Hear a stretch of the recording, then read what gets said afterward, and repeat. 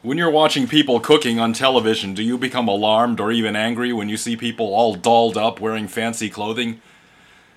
And they're cooking on television and they're not wearing protective clothing and gear to protect themselves while they're cooking on television? Doesn't that piss you off?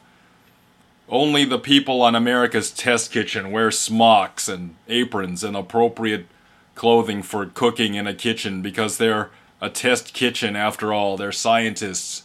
They're using the scientific method to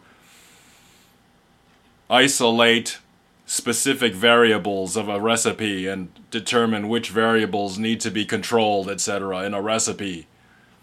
So only the people in America's Test Kitchen wear the proper clothing when they're cooking on television. Don't you wish that you could have America's Test Kitchen cooking food for you all the time? Just literally next door to you, constantly cooking and bringing you food. Why don't I have a test kitchen? Why don't I have a test kitchen of my own?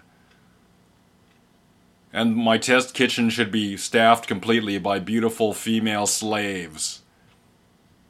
Yes, my version of America's Test Kitchen would be exactly the same, except it would be staffed by beautiful female slaves. However, I would insist that the beautiful female slaves wear aprons and smocks, etc. while they're cooking.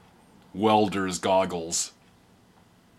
Who is writing this? Is a 14-year-old boy writing this podcast? It's not even funny.